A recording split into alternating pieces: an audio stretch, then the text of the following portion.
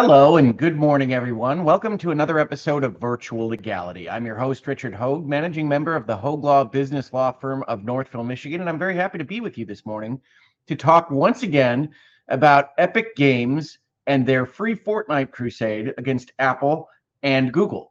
Now, in this space, prior to now, we've primarily talked about Epic's case against Apple because that was conducted on an expedited basis, and you can see most of our commentary on that within the antitrust Epic playlist on this channel.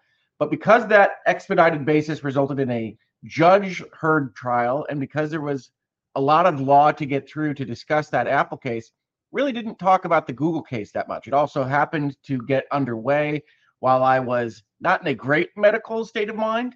But as of right now, Epic's got its first big win because a jury hearing their trial against Google determined that Google was a violative illegal monopolist, and we'll talk about all of what that means as part of this discussion. Now, I know a number of you in the tech scene thought when we first started talking about this whole issue that Apple would have the harder case than Google because Apple is a walled garden. It controls its own ecosystem, and it very tightly controls that ecosystem. And one of the things that I had said early on was that I actually thought that Google might have the harder case, even though they allow things to be sideloaded onto their devices because they don't control that whole hardware manufacturing process. They have to control access to those phones that they don't manufacture through contracts and things that look a little bit more like naked restraints of trade that the law is a little bit more used to handling as illegal under the Sherman Antitrust Act. So we'll talk about why that happened as part of all of this, but I wanted to frame that out at the front end because I think it's an important discussion point that Google did in fact lose, that Apple won. And while some people that we're going to see comment on this believe that means a lot of negative things for Apple, I'm not as sure that that is in fact the case. Before we get started, though, I do want to mention that this channel is supported by viewers and listeners. I'm happy to say again, like you, because we've got the podcasts up and running again. If you're interested in supporting this channel, please do check out the links in the description of this video, either through Player, Patreon, memberships, super chats, buying things from the store, hitting the upvote, the downvote, commenting, whatever else you'd like to do. Every little bit helps. Telling folks that we're having these kinds of conversations, all of it helps. Now, I do want to also mention, and you might see this note in the chat at some point during this video, that because this is a virtual legality and because there are a lot of legal details that I have to get through that I want to explain to everyone, do wait to hold your questions or comments directly for me until the end of the video. I'll put a card that looks like this up at the end. You can absolutely talk amongst yourselves. I love that. That's what the chat and community is all about. But if you're looking to direct something at me, super chats I can see, questions marked as questions at Hogue Law I can see, but do wait for those until we get to the end because I have a lot to talk about today. And that all starts with this Verge article. We're going to be using the Verge as our primary source material here because I did not follow the court case every day, and because honestly, I think their reporting is very good on this. So let's take a look at what they said about the jury verdict. Epic win. See, it's the obvious pun, right? Jury decides Google has illegal monopoly in App Store fight. Now, note the word illegal here. As we've talked about in this space, a monopoly in and of itself, control of a market in the United States and in most jurisdictions around the world is not illegal because we want companies to succeed on quality and price, right? If somebody gets a 95% share of the market, because their product is the best and they offer it for the least price to their consumers, that's not a bad thing. We don't hate that. We don't want to make that illegal. And some people have come into my DMs or asked me questions about things like Steam in the PC ecosystem having trouble because of this jury verdict. And I would answer that, no, not in of itself.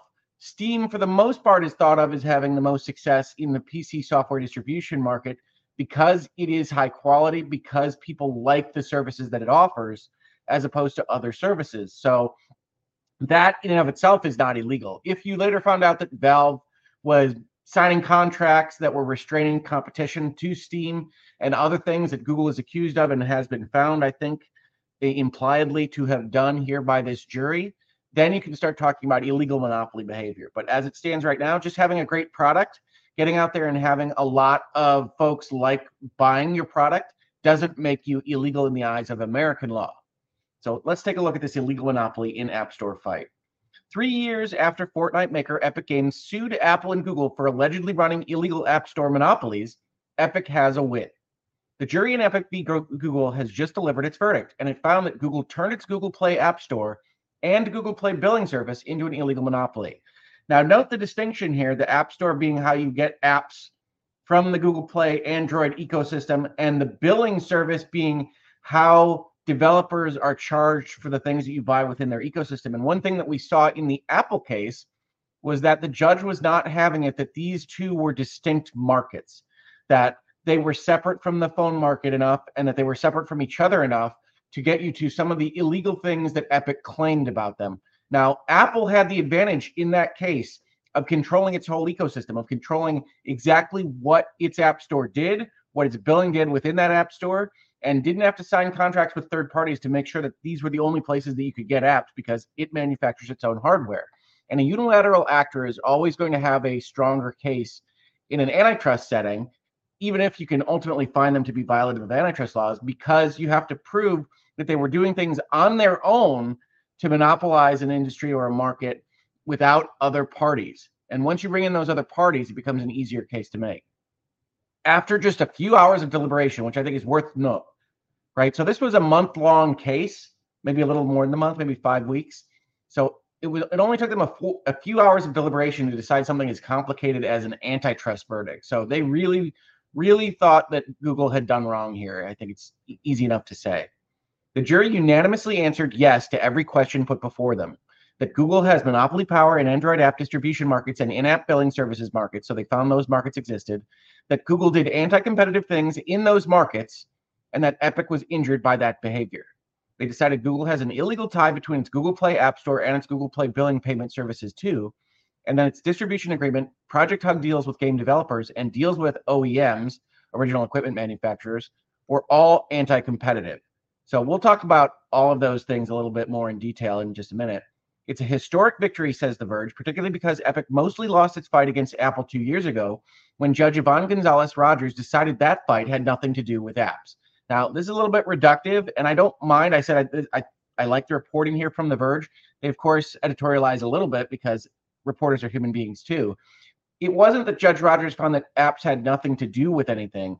It's that she found that the market for phones was sufficient enough to control for competition within what was otherwise a clearly monopolized market by Apple, right? When you define the market as access to Apple apps, Apple obviously has a monopoly on that, just like, as we've said in this space, I have a monopoly on the distribution of virtual legality episodes. They don't get made if I don't do them. I have a monopoly on that. That isn't terribly useful for our understanding of the law because everybody, if you make the market small enough, has a monopoly on whatever it is that they make. Google has the problem of having to control those other parties at the same time, which I think is what wound up getting them into trouble here. But Epic v. Google turned out to be a very different case. It hinged on secret revenue sharing deals between Google, smartphone makers, and big game developers, ones that Google execs internally believed were designed to keep rival app stores down. So what part of the plot here is that Google has a quote-unquote open ecosystem and allows people to sideload things on their phones. And by being that kind of semi-open ecosystem where Google tries to control for that outside of just prohibiting it and controlling its own manufacturer, they get into more trouble in the law than that full walled garden of Apple did. Mind you, we don't know what Epic has quite won yet. That's up to Judge James Donato, who will decide what the appropriate remedies might be. So part of this reporting is a little bit early because Epic never sued for monetary damages. It didn't ask for cash. It wants the court to tell Google that every app developer has total freedom to introduce its own app stores and its own billing systems on Android. And that's a equitable request of the court. We've talked about it in this space before, but when you ask the court to force a party to do something, the court is going to be more reluctant to do that. So this is a harder ask, and we don't know what the judge is ultimately going to decide is an appropriate remedy for what the jury found here. Both parties will meet with Judge Donato in the second week of January to discuss their potential remedies. Judge Donato has already stated that he will not grant Epic's additional request for an anti-circumvention provision, just to be sure Google can't reintroduce the same problems through some alternative creative solution, as Epic lead attorney Gary Bornstein put it on November 28th. We don't do break the law injunctions. If you have a problem, you can come back, Judge Donato said. He also said he did not intend to decide what percentage fee Google should charge for its products. Although Epic didn't sue for damages, Epic Games CEO Tim Sweeney suggested Epic could stand to make billions of dollars if it doesn't have to pay Google's fee. Here's the completed verdict form. We'll take a look at this in just a second, but that's the basics here, is that the jury, not a judge, found that there was a problem with the way Google behaved. We'll look at this jury form right now, and we don't know exactly what that means for Epic in the long run, but we'll talk about what the jury found, what the jury instructions were to talk through the legal issues a little bit, and what they were looking at in terms of facts as reported on by The Verge, because I think it's all very interesting put together. And you can, of course, make your own determinations as to whether or not this is right or wrong, or whether the jury got it correct. So question number 1 was monopolization. Did Epic prove by preponderance of the evidence and in accordance with instructions given to you, which we'll look at, the existence of a relevant antitrust market? And you've heard me say in this space, this is where I would have focused all my arguments basically as either Apple or Google, which is to say that the app markets as described are not relevant antitrust markets. They aren't lacking in substitutes across both the phone ecosystems and even within the Google ecosystem. And I don't know that Google really focused on that question as much as I would have proposed that they do. Now, I'm not perfect. I'm not a perfect lawyer or anything, and Google has its own stratagems to pursue. But obviously, when you get to yes here, you've already got a problem. If you answered yes to question 1, please specify each relevant product market and associated geographic market that Epic proved. And this is a little bit unusual that you actually have the jury write these in. This must have been a solution from a fight over the jury instructions and how this should proceed to the jury. But they found an app distribution market in Android and Android in-app billing services as separate markets. So you already know that Google's going to lose here. In the geographic market of worldwide excluding China, which is exactly what Epic had proposed. Did Epic prove by preponderance of the evidence and in accordance with the instructions given to you that Google willfully acquired or maintained monopoly power by engaging in anti-competitive conduct in any market that you specified in response to question 2? Yes. Question number 4. If you answered yes, please specify each relevant product market and associated geographic market for your answer. And again, we see that answer. If you answered yes to question 3, did Epic prove by preponderance of the evidence and in accordance with the that it was injured as a result of Google's violation of the antitrust laws? Yes. So Google loses. Did Epic prove by preponderance of the evidence and in accordance with the instructions given to you that Google entered into one or more agreements that unreasonably restrain trade in a relevant antitrust market? And this is Sherman Antitrust Act Section 1 and California state law. That's unfair competition. Yes. Which of these agreements did you find to be unreasonable restraints of trade in accordance with the instructions given to you? The developer agreements themselves, the agreements with Google's alleged competitors or potential competitors under Project Hug or its Games Velocity program. That's the same thing. We'll see that in a second. Agreements with original equipment manufacturers that sell mobile devices, all are in violation of restraint of trade. And this is interesting because the DEA is not in and of itself obviously a restraint of trade. It controls what developers within the Android Play ecosystem are allowed to do. But this is clearly a jury that believes Google is doing wrong and is saying yes to everything that is afforded to them, which is, there's nothing wrong with that. That's how juries often do these things. But it's worth noting that even the ones that are a little bit less likely to be violative of the law, the jury found to be a problem. And they continue to assert that there is an app distribution market separate from overall digital distribution markets, and that there is an Android in-app billing services market that's distinct from the app distribution market. If you answered yes to question 6, did Epic prove by preponderance of the evidence and in accordance with the instructions given to you that it was injured as a result of Google's violations? Yes. And they continue on this manner. We got more yeses for California law, and the jury finds in its entirety that Google loses and Epic wins. And of course, this will be appealed after remedies are decided upon. But as we talked about with respect to the Apple case, appeals are for losers. The slant of an appeals court is always going to be towards what the lower court found. And especially in a jury case, that's even more likely to be the case.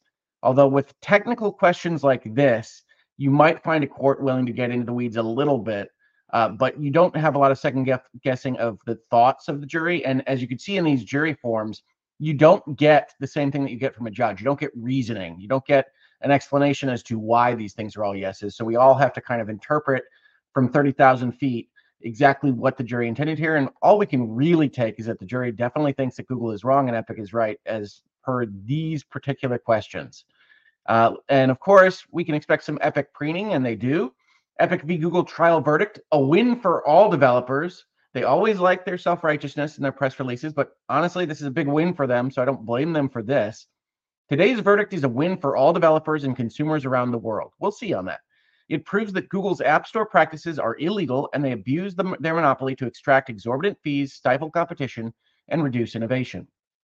Over the course of the trial, we saw evidence that Google was willing to pay billions of dollars to stifle alternative app stores by paying developers to abandon their own store efforts and direct distribution plans and offering highly lucrative agreements with device manufacturers in exchange for excluding competing app stores.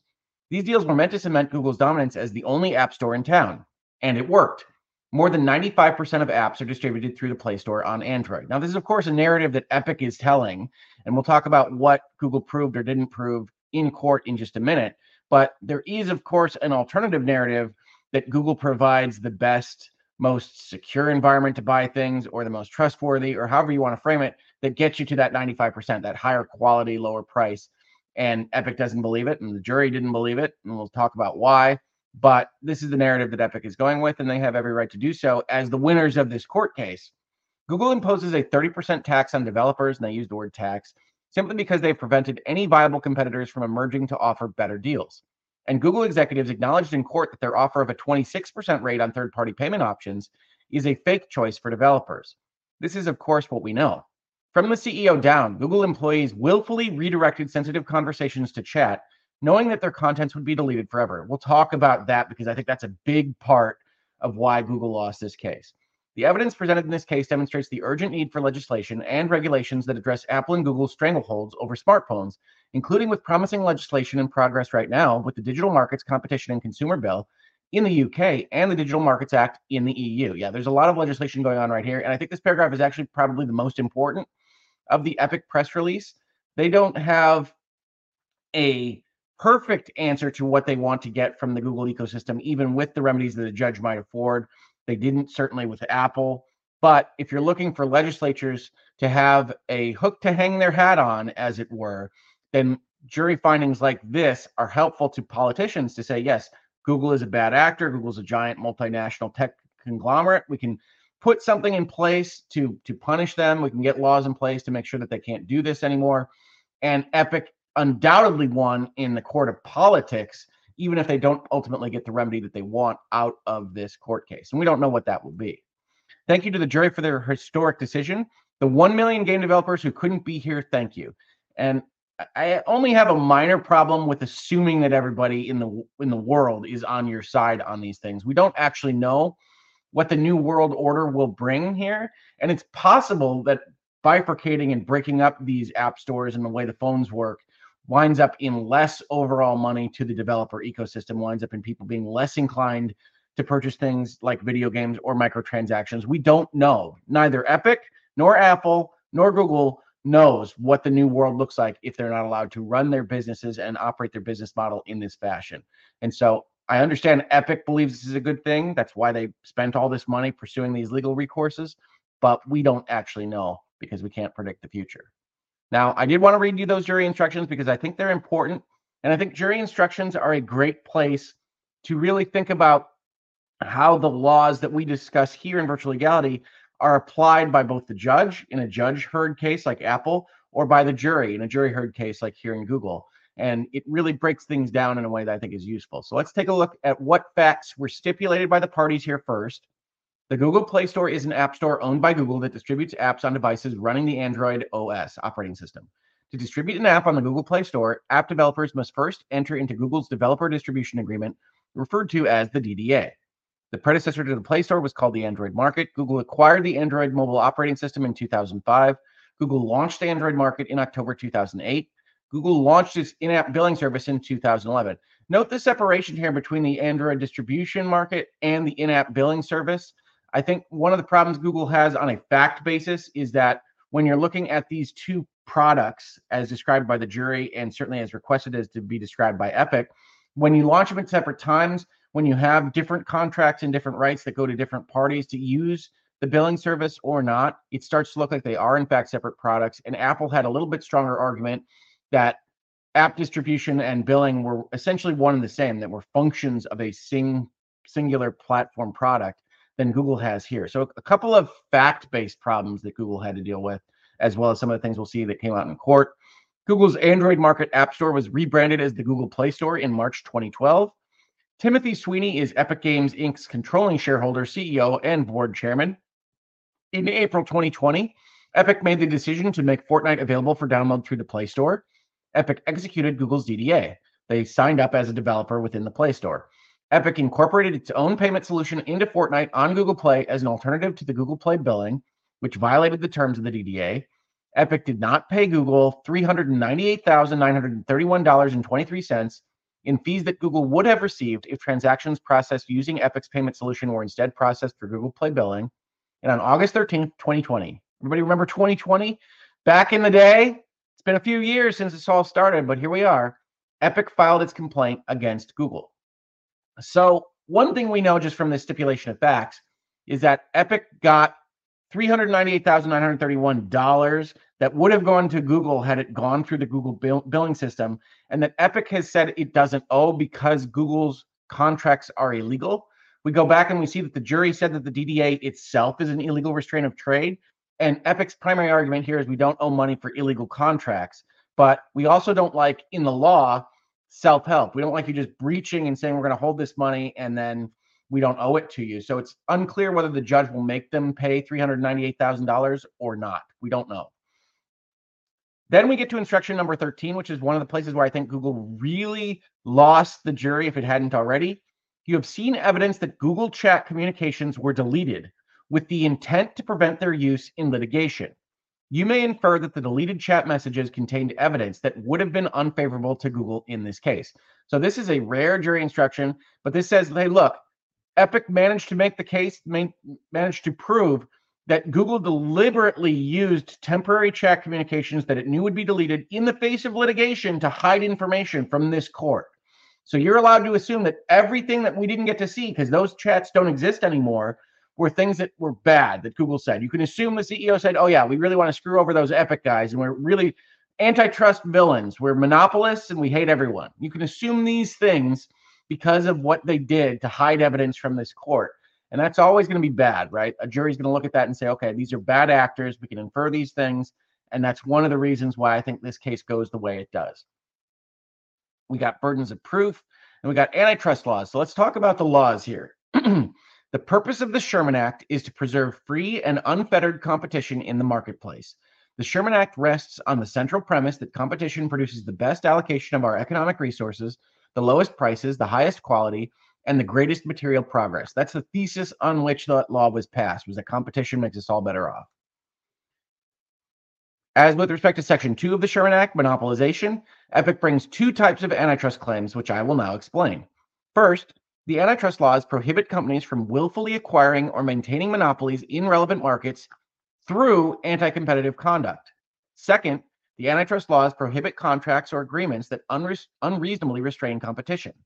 I will first explain Epic's monopolization claims under Section 2 of the Federal Sherman Antitrust Act. Epic alleges that it was injured by Google's unlawful monopolization of two alleged markets. Epic alleges that those markets are, 1, an Android app distribution market, and 2, a market for Android in-app billing services for digital goods and service transactions.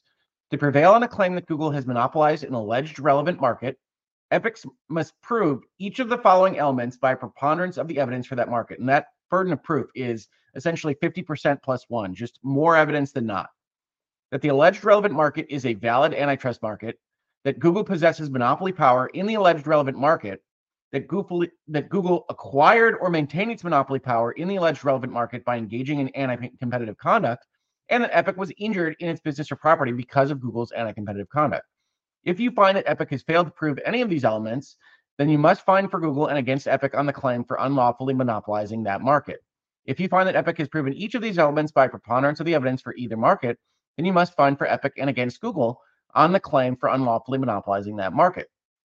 To prove its monopolization claims, Epic must prove that Google has monopoly power in a relevant antitrust market. Monopoly power is the power to control prices, restrict output, or exclude competition in a relevant antitrust market.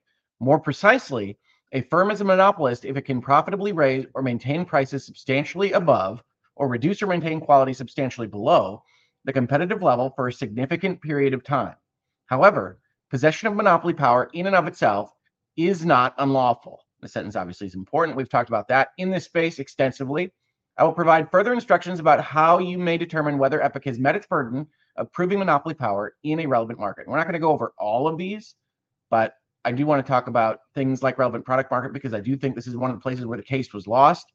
In this case, Epic contends that there are two different relevant product markets, an Android app distribution market and a market for Android in-app billing services for digital goods and services transactions. You should consider whether Epic has proven by a preponderance of the evidence either or both of the markets it has alleged. In determining the relevant market, the area of effective competition must be determined by reference to a product market and a geographic market. In determining the product market, the basic idea is that the products within it are interchangeable as a practical matter from the buyer's point of view. This does not mean two products must be identical to be in the same relevant market. It means that they must be, as a matter of practical fact and the actual behavior of consumers, substantially or reasonably interchangeable to fill the same consumer needs or purposes. So you see, by the time we get to this instruction and you're looking at whether or not Google has a monopoly in an Android in-app billing services market, you can see that the answer is almost automatically going to be yes, because the primary question was, are we talking about Android in-app billing services or are we talking about all digital in-app billing services? And they lost at the court level for getting an instruction / a judge ruling that this really should be looked at as Android versus Apple and across iOSs, across things like Android and iOS. And they didn't win that. So by the time you're looking at this market, even if you're sitting on the jury and you think Google's the greatest company on earth, you're probably going to find that there isn't a lot of substitutability in Android in-app billing services or Android app distribution, that Google does in fact control those two things. The parties contend that one or more markets alleged in this case are markets for two-sided platforms. In a two-sided platform market, a platform offers products or services to two different groups who both depend on the platform to intermediate between them. For example, an app store connects app developers who wish to sell their apps and the consumers that wish to buy those apps.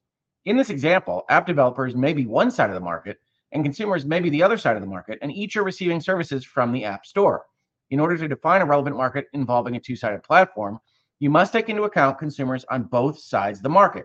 In this case, both users and developers. Then you have the relevant geographic market, which I don't really think was contested. It's worldwide, but not in China. Existence of monopoly power, you can do it through direct proof or indirect proof. Direct proof is raising or maintaining prices above competitive levels and the power to exclude competition. Indirect proof is things like a huge market share or market share trends that show Google as for instance, going up in market share in one of these markets. Barriers to entry to joining the market, which of course are contractual in this case, and again, self-evident once you set the markets as Android access. Entry and exit by other companies, number and size of competitors, and conclusion. If you find that Google has monopoly power in a relevant market, then you must consider the remaining elements of Epic's claim. Monopolization, willful acquisition or maintenance of monopoly power through anti-competitive acts. To prove their monopolization claim, Epic must prove that Google willfully acquired or maintained monopoly power through anti-competitive acts or practices. Anti-competitive acts are acts other than competition on the merits that have the effect of preventing or excluding competition or frustrating the efforts of other companies to compete for customers within that relevant market. Harm to competition is to be distinguished from harm to a single competitor or group of competitors, which does not necessarily constitute harm to the overall concept of competition. Some examples of harm to competition include increased prices, decreased production levels, and reduced quality. In evaluating alleged harm in a market that you have found to be two-sided, you must consider whether there is harm to the two-sided market as a whole. Mere possession of monopoly power, if lawfully acquired, does not violate the antitrust laws. The acquisition or maintenance of monopoly power by supplying better products or services, possessing superior business skills, or because of luck, is not unlawful. A monopolist may compete aggressively without violating the antitrust laws, and a monopolist may charge monopoly prices without violating the antitrust laws. A monopolist's conduct only becomes unlawful where it involves anti-competitive acts. The difference between anti-competitive conduct and conduct that has a legitimate business purpose can be difficult to determine. Good luck, jury. This is because all companies have a desire to increase their profits and increase their market share. These goals are an essential part of a competitive marketplace, and the antitrust laws do not make these goals or the achievement of these goals unlawful as long as a company does not use anti-competitive means to achieve those goals. In determining whether Google's conduct was anti-competitive or whether it was legitimate business conduct, you should determine whether the conduct is consistent with competition on the merits, whether the conduct provides benefits to consumers, and whether the conduct would make business sense apart from any effect it has on excluding competition or harming competitors. In evaluating alleged benefits in a market that you have found to be two-sided, you must consider whether there are benefits to this two-sided market on the whole. The acts or practices that result in the acquisition or maintenance of monopoly power must represent something more than the conduct of business that is part of a normal competitive process or commercial success. So you can see one of the reasons why a lot of corporations like judges to hear these issues is because this is very technical in nature. This is hard for any kind of jury of peers to determine. And one of the things that happens is you get a lot of emotionality here. You had Epic believing they were the underdog. They could show Google was a bad actor. Obviously, they succeeded in that. But one of the reasons why very often contracts between commercial entities have a provision in them that say we waive the right to a jury trial is because juries have a lot of difficulty with the more technical aspects of economics and business operation on the whole. They must represent conduct that has made it very difficult or impossible for competitors to compete and that was taken for no legitimate business reason. You may not find that a company willfully acquired or maintained monopoly power through anti-competitive means if it has acquired or maintained that power solely through the exercise of superior foresight and skill, or because of natural advantages such as unique geographic access to raw materials or markets, or because of economic or technological efficiency, including efficiency resulting from scientific research or by obtaining a lawful patent or patents, or because changes in cost or consumer preference have driven out all but one supplier.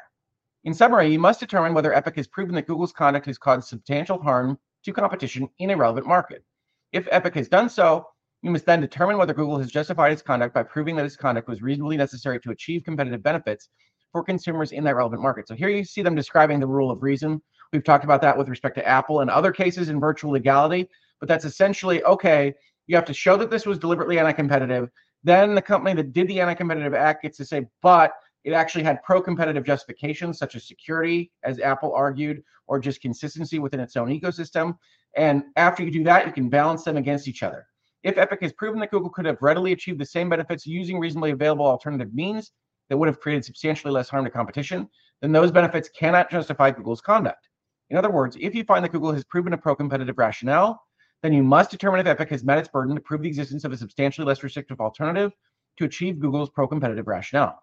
To qualify as substantially less restrictive, an alternative means must be virtually as effective in serving the defendant's pro-competitive purpose without significantly increased costs. It's one of the reasons why you saw in the Apple case, the judge talk about the fact that where Epic said they could have run their business model a different way, or they could have performed security services a different way, that there was no proof that they would be as effective, was a death blow to Epic's case. You must then balance any competitive harms you found against any competitive benefits you found. In doing so, you must consider any harms and benefits on both sides of the market for any market you have found to be two-sided. If the harms to competition resulting from Google's conduct substantially outweigh the competitive benefits, then you must find that Google willfully acquired or maintained monopoly power through anti-competitive acts. Monopolization, you don't have a duty to deal with another party. Different evidence, conduct, rule of reason on the Section 1 claim. So this is a description of the rule of reason we just talked about with respect to restraints of trade. Restraints challenged here are the agreements that Google requires mobile app developers to enter as a condition of distributing apps on Google Play, the DDA. Alleged agreements with Google's alleged competitors or potential competitors like Activision and Riot under Google's Games Velocity program or Project Hug, that's the same thing. And agreements with original equipment manufacturers that sell mobile devices. So we get the same rule of reason kind of description. And this is linked in the description under jury instructions. If anybody's interested in seeing more of this language, I don't want to just read this all out. But the next one that I wanted to talk about is tying. Epic also claims that Google engaged in an unlawful tying arrangement. A tying arrangement is one in which the seller will sell one product or service only on the condition that the buyer also purchase a separate product or service from the seller, or at least agrees not to purchase the tied product or service from any other. In this case, Epic claims that Google's app distribution product, the Google Play Store, is the tying product, and its in-app billing service, Google Play Billing, is the tied product. Not all tying arrangements are unlawful. The essential characteristic of an invalid tying arrangement is a seller's exploitation of its market power over the tying product, app distribution, to force a buyer to purchase the tied product, in-app billing. Then the buyer might have preferred to purchase elsewhere. I will now instruct you regarding how to determine whether, if there was a tying arrangement, that alleged tying arrangement is unlawful. There's more instructions there. And of course, they did find tying here.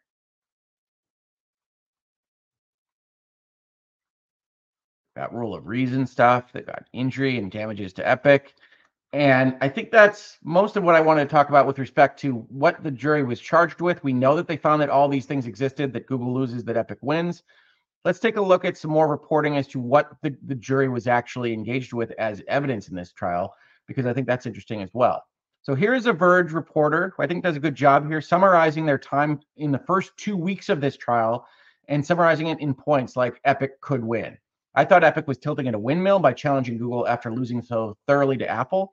If Epic couldn't prove Apple's walled garden is an illegal monopoly, how could it beat the company that made Android an open source project from the start? But after just over a fortnight's worth of cumulative evidence, loosely speaking, the answer has become clear. Google still uses a tangled web of contracts and deals to make partners fall in line, incentivizing phone makers and the biggest app developers to share rather than compete for an ever-growing pile of App Store cash. Mind you, it would still be a high bar to clear. A jury would have to decide not only that Google has an illegal monopoly on Android app distribution or in-app billing services on Android devices, but also that the harms outweighed any pro-competitive benefits. So let's start with something easier. Was Google scared for its profits? Google was running scared of Epic specifically. Google internally saw Epic Games as a contagion, quote unquote, that would infect Android's biggest game in app developers, turning them into agitators that would demand lower fees and ultimately defect from the Play Store.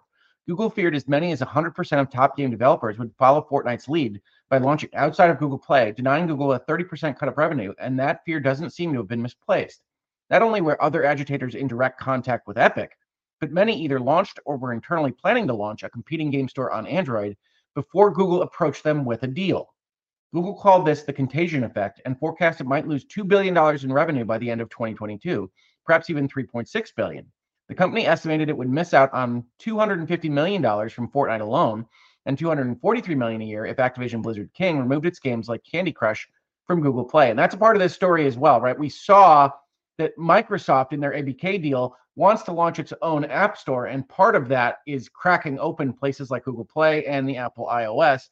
And this is a step towards that from Microsoft's side of things. One question that people have asked me in DMs and otherwise is whether or not a jury verdict like this cracks open things like the PlayStation ecosystem or the Microsoft ecosystem on Xbox. And the answer is it's not altogether clear.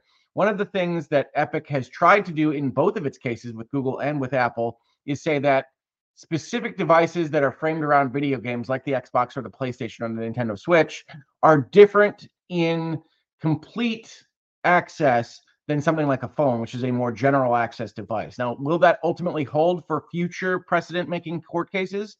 I have my doubts there, but as it stands right now, this jury verdict, which hasn't even been finished as a court case, doesn't open up Apple, doesn't open up the Xbox, doesn't open up the PlayStation yet. But follow that because it could be something that happens in the near future.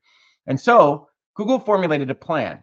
It would save money by spending fewer billions, perhaps 1.78 billion, on play risk mitigation. It came up with multiple strategies it would pursue in parallel, including Project Hug, Project Banyan, and Project Electra. And I think only Project Hug went into effect. We're going to talk about that right now. Project Hug targeted a who's who of mobile game developers, and 20 of them signed.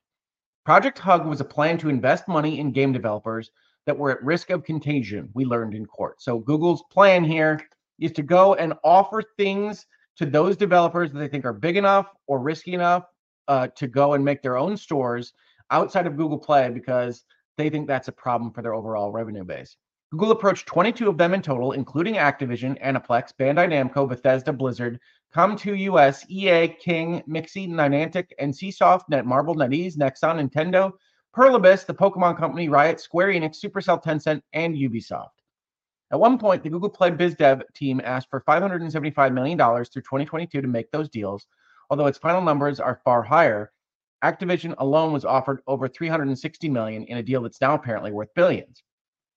20 game developers signed, but not Supercell and not Epic, which got and rejected a special $147 million offer designed to convince the company to launch Fortnite on Google Play. Project Hug was formalized as the Google Games Velocity program. Now, again, from the more genteel interpretation of a Project Hug, you could look at it from Google's standpoint as competing with Apple, trying to make sure that games are made in the Google Play ecosystem as well as in the Apple iOS so that it can compete in its device framework against Apple and their iPhones. But that is not ultimately what the court held. Epic failed to show Project Hug was a direct block or bribe. In Epic's opening arguments, it promised to show the jury that Google literally pays competitors not to compete, and it seemed like Project Hug would be the way. But over the course of the trial, and remembering that this is just this reporter's interpretation of the evidence, we learned that all but one of Google's bribes weren't direct payments. Instead, as you can see in this breakdown, and they link to their own articles, the company generally promises millions upon millions of dollars in support, credits, gift card programs, promotions, and dedicated access to Google staff. And in exchange, it doesn't block a game developer from shipping on a different store as long as it arrives on Google Play the same day and at the same quality. Epic's economic experts suggested that Google's deals are effectively the same as giving out money, but Google's experts suggest it's more like a discount. It's unclear to me exactly what the difference might be from a legal standpoint. Money is what we call fungible in economics. So if you get a discount for something that saves you $147 million, as an example, that's worth $147 million to you because you can use that money on something else that you wouldn't have been able to use it on. So I'm not clear exactly why this would matter that much, but it is worth noting that Google was primarily giving what we might call in-kind payments. Things like we have staff that's not all being used. We can lend them to Riot Games. We can lend them to whomever signs up with this, as long as you promise not to start your own store, is really where this comes from. Project Banyan would have made Samsung's Galaxy Store a false choice, but it never happened. The proposed 2019 deal would have seen Google Play and the Galaxy Store side by side on the default home screen on any Samsung, just like today. Only Google would host the games, provide the billing, security, and updates in the Galaxy Store too.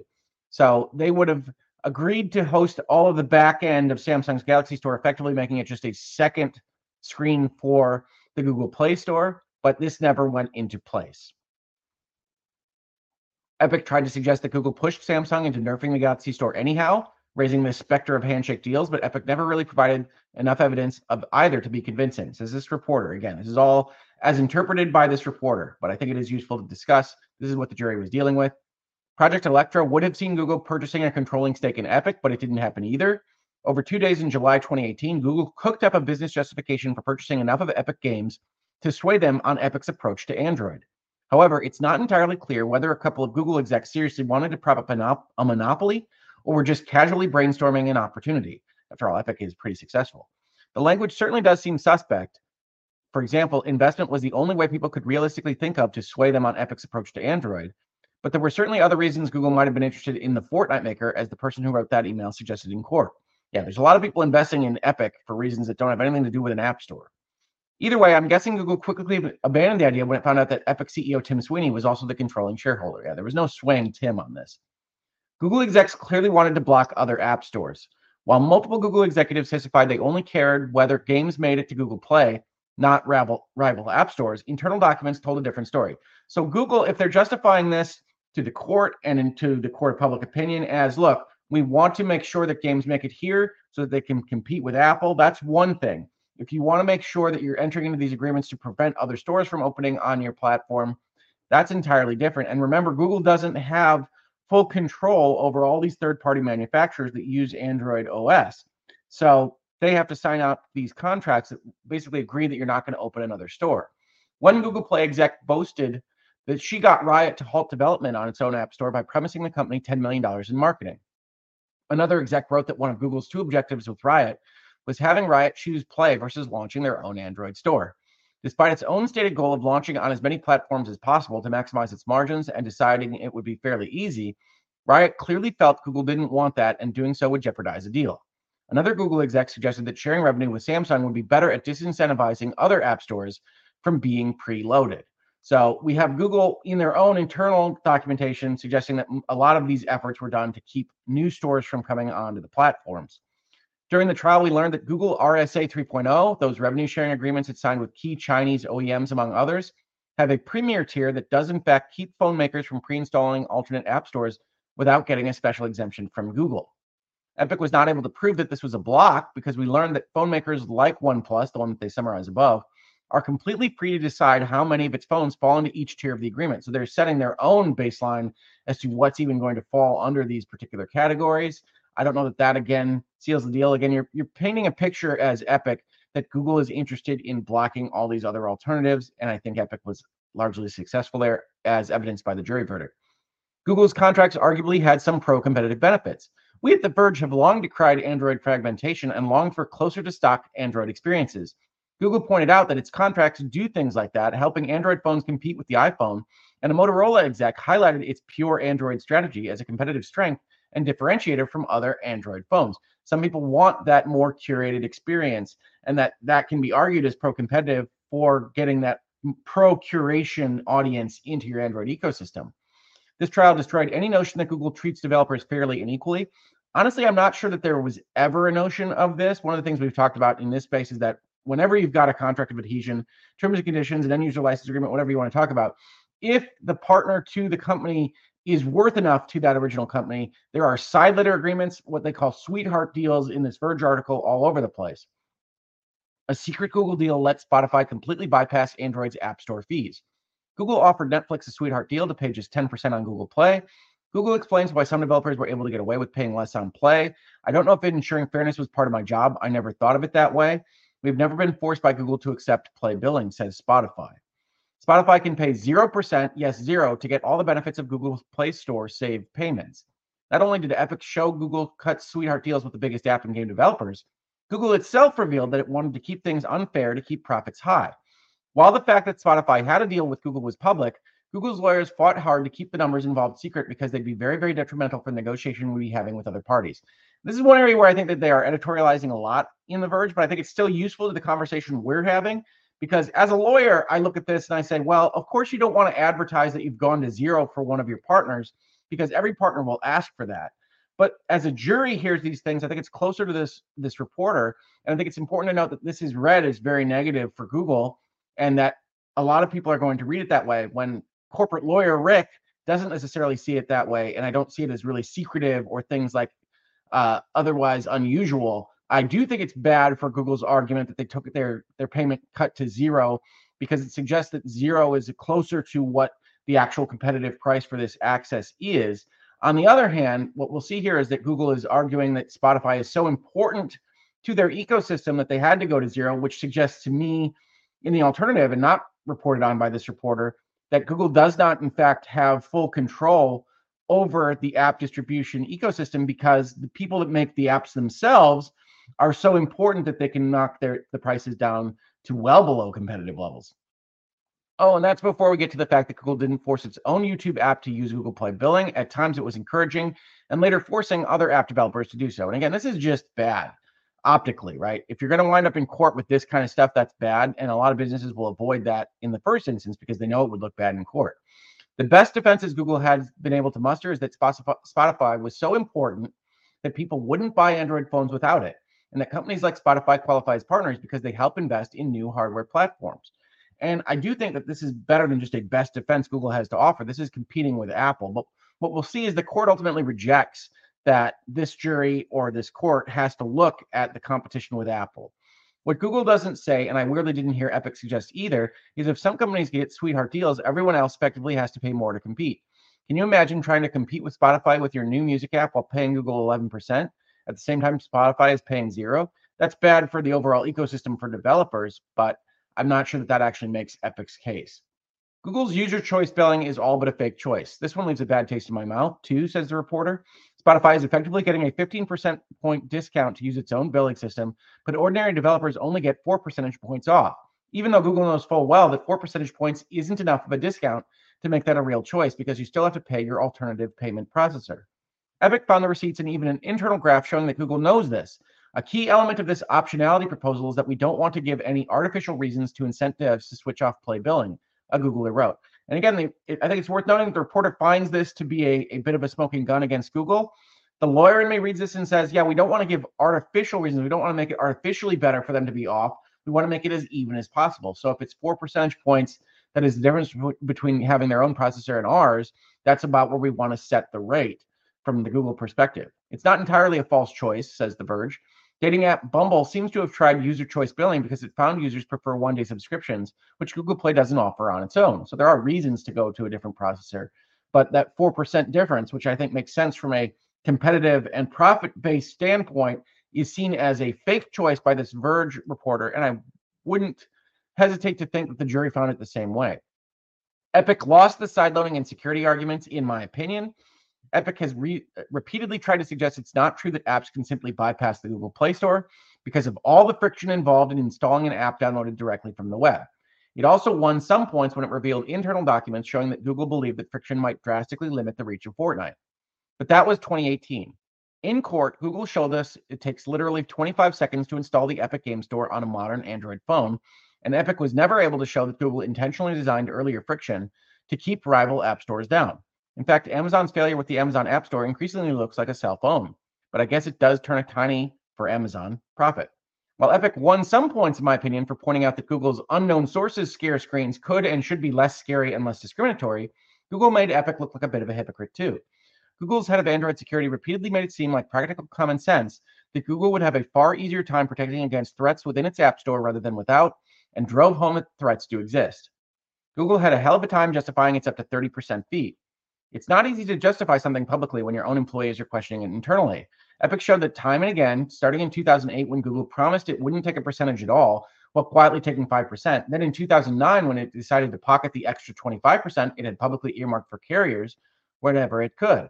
Things could get ugly once the public finds out. We are now lying. We are now lying to our developers by not making this change public for 6 months now. And from Google's perspective, we talked about how they look like bad actors when they have the deleted chat logs.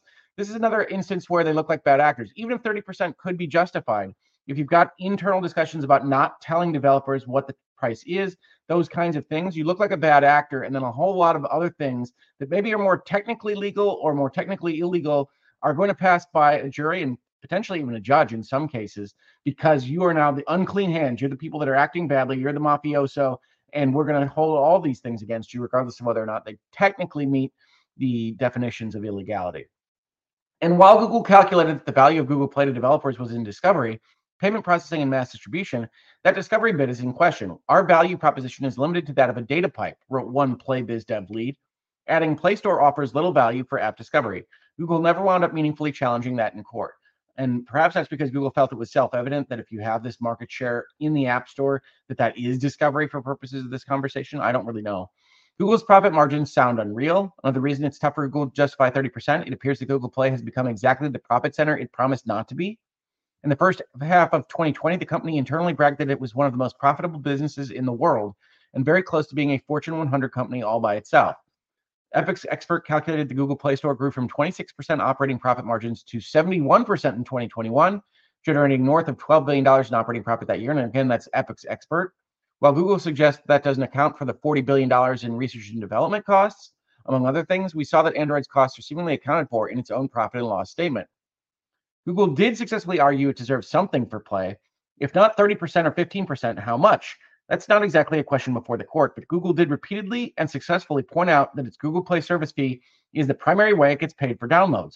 While Google does sell ads on Google Play and ads in Google Search, one of Epic's economists conceded Google would get paid nothing to distribute apps across the world if the developer chose an alternative payment processor. Sweeney himself agreed that a payment processor doesn't make it possible to distribute a game to 60 million users, to use Google's words, and that there's nothing wrong with making your revenue off a limited number of customers. That's good to hear because Epic Games is run by Tim Sweeney that does, in fact, sell its products to customers for revenue. And while Epic tried to show that Google's actual cost of payment processing is 6% and developers could get the same by ditching the middleman, Google successfully pointed out that you'd pay more than 6% for the most common microtransactions at rivals because they often charge a per transaction fee in addition to their cut.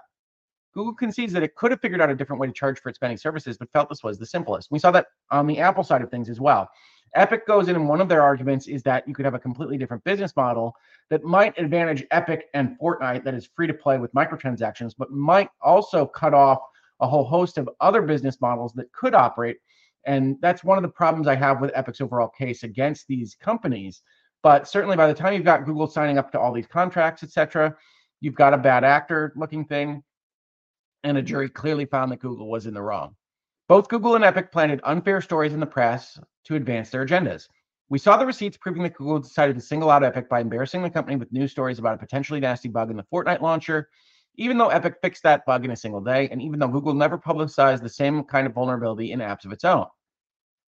But Epic's hands aren't clean. The company's Coalition for App Fairness was actually solely created by Epic to lobby for its desired outcomes, and we learned in court that Spotify, Basecamp, Matchtile, Blix, Deezer, and others weren't actually founding members, despite what it told the press. And this is a Coalition for App Fairness, the CAF, that we've discussed at length in Virtual Legality. So I do think it's worth noting that while it was clear that Epic was behind it, it wasn't clear that Epic started it on its own. Google tried and failed to establish the conditions for an easy victory. Google's core argument didn't land. You cannot separate the quality of a phone from the quality of the apps in its app store, and that means Google and Apple compete against each other. said Google lead attorney Glenn Pomerantz in his opening argument. But Epic showed that Google had an existential question that had nothing to do with Apple, and that again and again and again, Google wasn't thinking about Apple when it was thinking about securing the future of Google Play. The court docs we saw almost always showed it thinking about the potential contagion of rival app stores on Android instead. Google did find a couple of oblique mentions of Apple in the end and spent quite some time explaining all the ways it does compete with the iPhone maker on pricing, features, and security. Execs insisted that many of Google's actions were pro-competitive because they helped Android phones compete with the iPhone at a time when Google was concerned that Android may be weak.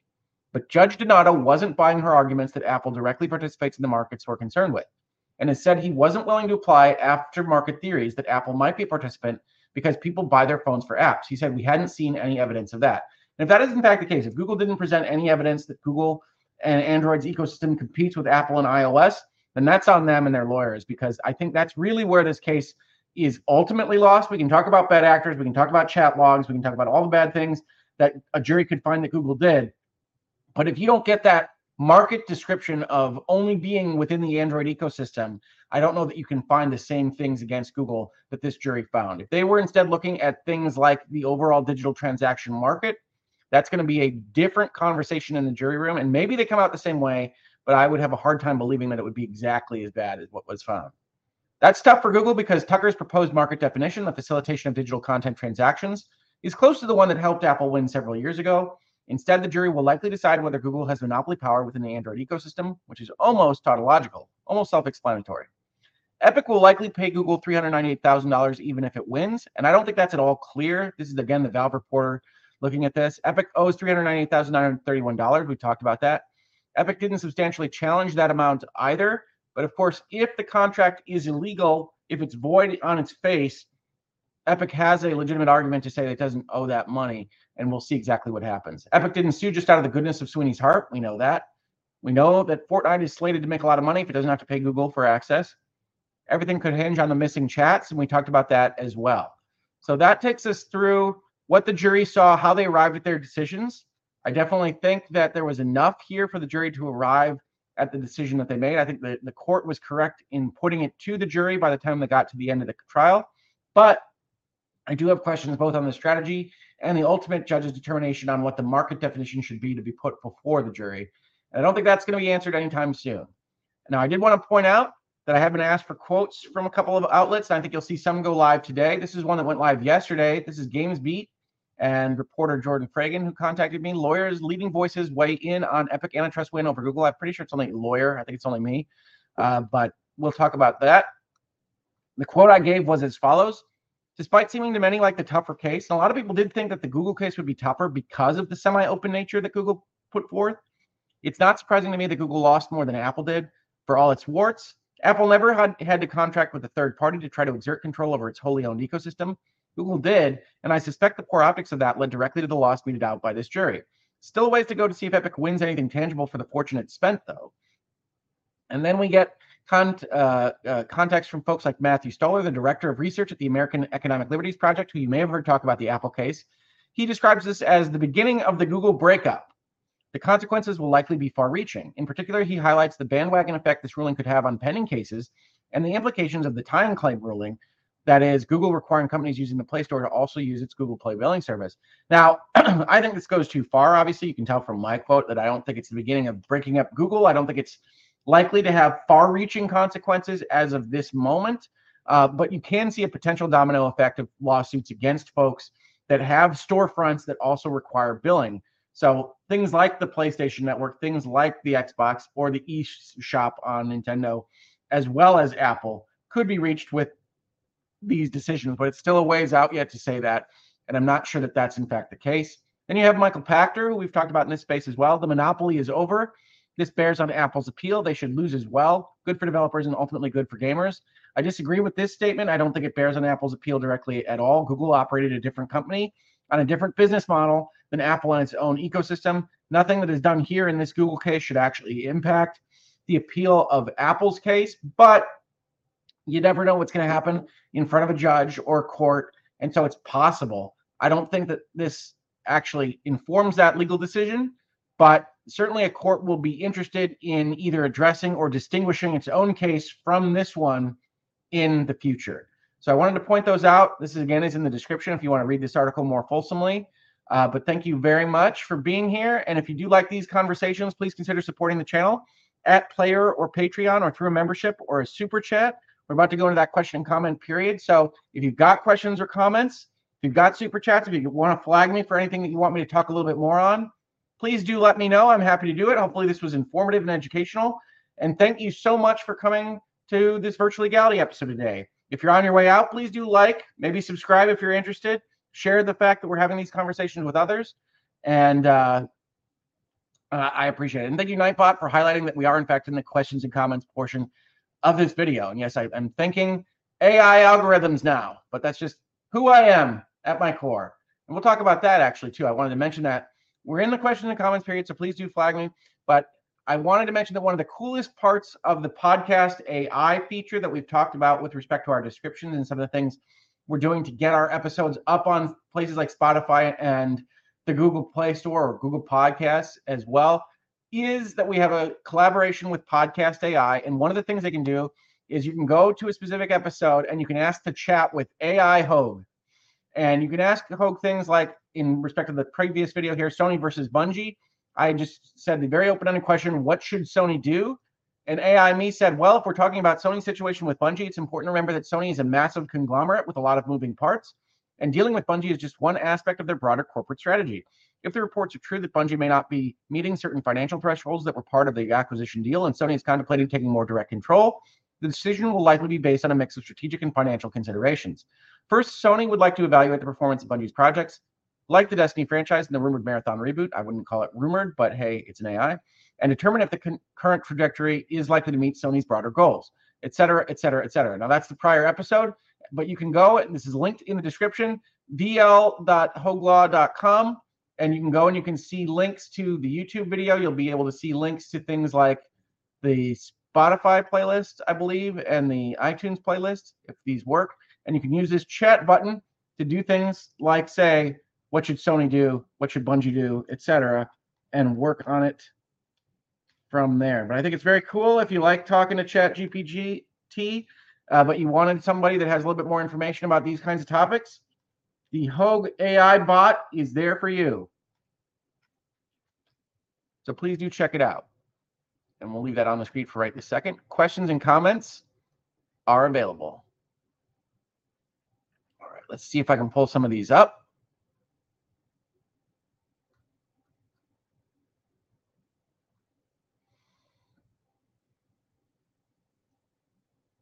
Cooperistic says, I do reject the idea that any of this is good for gamers as a whole. I mean, I don't think we'll know. Certainly, I think it's good for Epic if they can get out of that payment. That'll make them more money. But I'm just not sure that this bifurcation will be useful to everyone. I know a lot of people like the curation of things like the App Store. I think that will continue to exist. I just think what you'll find at the baseline level is that this semi-open approach of allowing things but then contracting around them is going to be seen as violative of antitrust law. And so one thing that I think might happen is that you wind up with a lot more walled gardens, right? If you hate walled gardens and you hate curation, you might be against this because it looks like Apple is more in the clear than Google, and Google tried to be semi-open, but semi-open is definitely not going to work. It's all open or walled garden, and that's potentially a problem. Louis Proctor, curious to know what your predicted remedies will be. I think Epic will not get close to everything they want. I don't think the court is going to grant them like breaking open the walls. I think they're going to say that Google deserves some amount of money that they're not going to set. And so you're not going to be able to just avoid every bit of the DDA contract. They might make some tweaks in there, but a court is going to be reluctant to like get in there and redline the contract for these parties. So I think it's going to be much less than Epic might want. I really think the usefulness to them right now is in giving the politicians that hook to hang their hat on. I think that's what they're looking for at both the UK and the EU, and ultimately the US if they can get it. But we'll see. Miguel Ivars, thank you so much for the super chat. Hey, Hogue, love to see you back to full health. Near it. You were on point during the ABK merger. Thank you. What are the chances of Microsoft's App Store being a success? If they can get in, I think Microsoft is the kind of name that probably will realize some success. But of course, they've tried these things. They've tried these initiatives, and they haven't been always successful. Folks like the Zune or even the Bing application as against Google search and whatnot. So we'll have to see. But I think it has a better chance than maybe a tiny company just putting out a store that only has its own products. So I think it's the kind of thing that could crack open these storefronts, but we'll have to see in the future.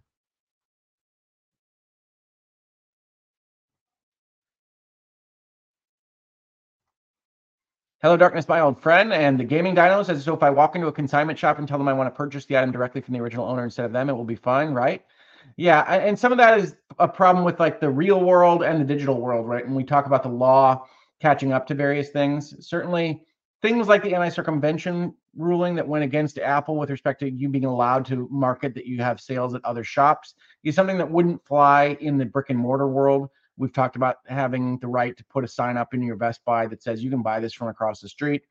But the digital world is still being worked through. And I don't think that it's ultimately going to come down to this kind of thing where you say, hey, I just want to buy it directly and we can put all this marketing in. But if it does, you might have a lot of confused customers, and that in and of itself might be a justification for these companies to wall up their gardens, right? If you wind up with that big kind of separation, kind of like what you see right now with respect to streaming services, right? For a moment in time, there was only one streaming service, maybe two, and you could go and you could get all the streaming services that you wanted from just a couple of sources. Now it seems like you have to have 17 different subscriptions to get to the same level of content that you used to be able to have, and that may or may not be good for consumers in the long run. I tend to like it because you can more granularly turn on and off these certain switches for content that you like, but it does require a lot more activity on the part of consumers, and a lot of folks are not going to want to do that at all. So I do think it's interesting to see where this goes, but you're right to point out that it is not the way the real world would work. Louis asks, can I speak to how console platforms might be impacted by this at all? I think PlayStation and Nintendo are closer to the Apple scenario. Microsoft is another question. Well, I mean, Microsoft is as walled of a garden in the Xbox as those other platforms, right? You can't just go on and put your own stuff on the Xbox ecosystem. But I think all of them have a concern about this theory of antitrust liability attaching to a digital ecosystem, right? And I think that this extends past video games. We talked about it in virtual legality, but hospital equipment that goes with its own operating system could potentially have certain things that say, well, all right, I got my MRI machine, but I want to install a different bit of OS. Is that something that we have to look at? It's not quite the same as apps, of course, but the problem with legal precedent is that it often kind of develops in spiders and trees that you don't anticipate 100%. So I think all of these hardware manufacturers have to be concerned about exactly how American and other worldwide antitrust laws are going to be interpreted in the digital environment. Blazing Flame asks, hey, I'm a bit off topic, but what do you think will happen to Microsoft Activision merger now that the FTC has appealed against the merger? What are the possible outcomes? Are you making a video on it? I'm not making a video on the FTC appeal because I think there's almost no chance that it has any tangible effect on anything right this second. The FTC is appealing the decision primarily to go and have more powers to block deals in the future. It can't unwind the deal just with that kind of appeals process. It would have to engage in a different federal lawsuit. So I think right now, as it stands, Microsoft ABK is a done deal. ABK is being incorporated into the Microsoft infrastructure as we speak. And the FTC is pursuing a case that is not a high likelihood of success in an effort to establish precedent that it can use in the future to have more success for other deals it might want to try to block or otherwise change. Rex YZ, Hogla, I'm late to the party, and I don't know if it has been asked, but is the Two Hogs Are Better Than One Game of the Year in 2023 plans? Yes, I haven't talked about the schedule. One thing you'll note is that today is Wednesday and not Tuesday or Friday, but I did put up a community post earlier this week that talked about the fact that I wouldn't be able to do as many videos this week because I have doctor's appointments and other things that I'm working through, including other appearances on other channels. And so one of the things that I've thought about as a kind of backup is that if I can't do 2 episodes a week and I can only do 1, that might often happen on a Wednesday at 9 a.m. as well. With respect to the Two Hogs Are Better Than One, we're currently planning on doing that next week. But before that, as you might have seen, we do have a holiday special of Lawyers and Dragons coming this Saturday at 10 a.m. Eastern. So if you like Lawyers and Dragons and you like the group that has played Lawyers and Dragons now for a couple of seasons, we are going to do some more event shows. We can't do a full season because of, among other things, my schedule and problems with being on time all the time. So we are going to do these specials, I think, and if they're popular, we'll do them more than once. But for right now, we have a holiday special coming up. and that'll be this Saturday. And then Two Hogs Are Better Than One should be next week. But I don't like to commit to those things until they're a little bit closer to being fully concrete. I think it will be next week, but I am intending to do it with my brother. Top 10 games of 2023 next week. So if you're interested in all that stuff, look out for placeholders if and when I get them up on the channel. But Saturday, Lawyers and Dragons. Next week, Two Hogs Are Better Than One. And some combination of Hangouts and Headlines and Virtual Legality as well. Thank you so much for asking.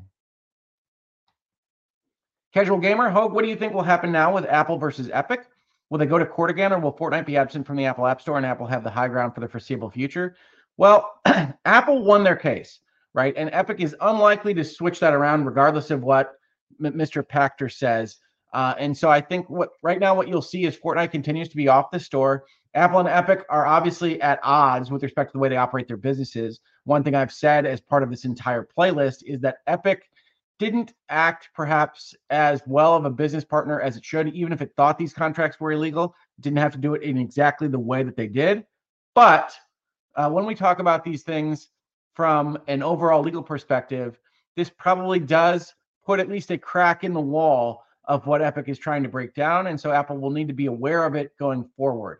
As it stands right now, I don't think Apple versus Epic changes its stripes at all, but Epic might have different ideas and might even pursue a different lawsuit. We'll see. Louis says, forcing Xbox to open could hurt the Xbox business model, but Microsoft would be happy by that if they could just put Game Pass on PS5, etc. Yes, I see what you're saying. Yeah, Xbox is kind of built around the software as a service model right now, and so they are not as protective of their walled garden as the Sonys and Nintendos of the world would be. So yes, I think that's right. Microsoft has already basically called out as being on Epic's side of this. You saw them give testimony in respect to the Epic versus Apple case. And so I think Microsoft is okay with this wall being broken down if that's what it takes. But I don't think that the way the Xbox operates is protected if this does wind up swinging back around for Sony, Nintendo, and Xbox, and anybody else that has these kinds of ecosystems, Meta, and whatnot. So I think everybody's in the same boat, but Microsoft might be best able to survive whatever deluge might hit that boat with its current software as a service model. Timur says Google shoots themselves in the leg by having an option be open, but then disincentivizing everyone from using that option. The only Android platform with an alternative store that I know of is the Amazon Fire. Yes, I think that's the semi-open that I've described is the big problem for Google, is that they want to look like they're open, and then they entered into contracts that really disincentivized everybody from competing against them. And that tends to look worse under the law than Apple that just says, hey, we built it, we get to control it, which, as I've said in this space, was always going to be a problem argument for Epic because they built it and they do get to control it. That's always going to be allowed under the law. Leo says, I will say it like this. If you force open everything, you end up with Formula One versus Indy 500 type of scenario, and I prefer Formula One. Honestly, I don't know that metaphor enough to know the difference there, but I do think you can wind up in a completely different market with completely different business models than exists right now, and that could be good for some folks like Epic, and it could be bad for other folks, and that group that it could be good or bad for could be large on one side or the other, and it's very difficult for us to see. It's one of the reasons courts are reluctant to engage in kind of moving markets like this, is because we don't know what the future holds on this. Miguel asks, Hogue, off topic, any thoughts on the completionist charity situation? Only that I've watched it from afar, and everything I've seen in both sets of videos, the he's a fraud and I'm not a fraud videos, suggest that nobody is giving enough detail to really judge on these things. So that includes me, of course. I looked at the apology video. I didn't see much to judge on. I didn't see a lot of evidence one way or the other presented. I looked at the original videos. I didn't see a ton for me to judge on personally on these things. And I do think when you look at some of these issues, there's a lot of complicated accounting and back-end stuff that we don't necessarily get to see. And of course, anytime you watch a video, whether it's mine or someone else's, they're selecting the information they want to talk about for a specific reason. And so I would caution anybody to judge anything too early, of course. But even with the apology out there, I wouldn't say that that's an exoneration. I wouldn't say that that's an admittance. I would just continue to follow that if you're interested in that particular topic as more information comes out. I don't think we're there yet. RexYZ says, glad to hear it. I love personal game of the year lists. I find them more enjoyable than the big awards. LOL. Yeah, I like them too. I like talking about the reasons why I enjoyed certain games more than others. And I do intend to do it, and I have my list ready. I know Tom is looking forward to doing it as well. So we plan on doing it next week. Absolutely 100%. Hope to see you there. Rex says, yeah, I'll also bother you both about Path of the Midnight Sun there. Oh, yes, which I still haven't tried. I apologize. Hello, Darkness, my old friend, asks if we'll invite Ian Runkle to discuss Immortality 2. Honestly, Ian's already been bugging me in DMs about Immortality jokes, so we'll see. I'm not sure he wants to be on our list of games this year, but we'll see. I know he was a lot of fun. Leo says Epic is an annoyance. I can't believe I'm defending Apple versus Apple/Google. Yeah, I think Epic, as I said in the Apple case, is a poor driver of justice on this. They tend to come off as self-righteous, and they're not unclean hands themselves in certain ways. So I don't think they're the greatest plaintiff on these cases, but they did have a significant win on this, and I did want to mention it. Samsung 2 drives me nuts. So many duplicated apps because Samsung wants to be special. Well, and that might be, right? One of the things you might see is that everybody has an app store and you don't know where to get the thing. You don't know where you had the license. You don't remember where you bought something from. I think that's already a little bit of a problem with the PC. I can remember whether I have something on Epic or Steam. And we'll see whether or not that winds up happening with phones with a decision like this one. But I don't think it's going to crack open like Epic might think it will. We'll see. All right.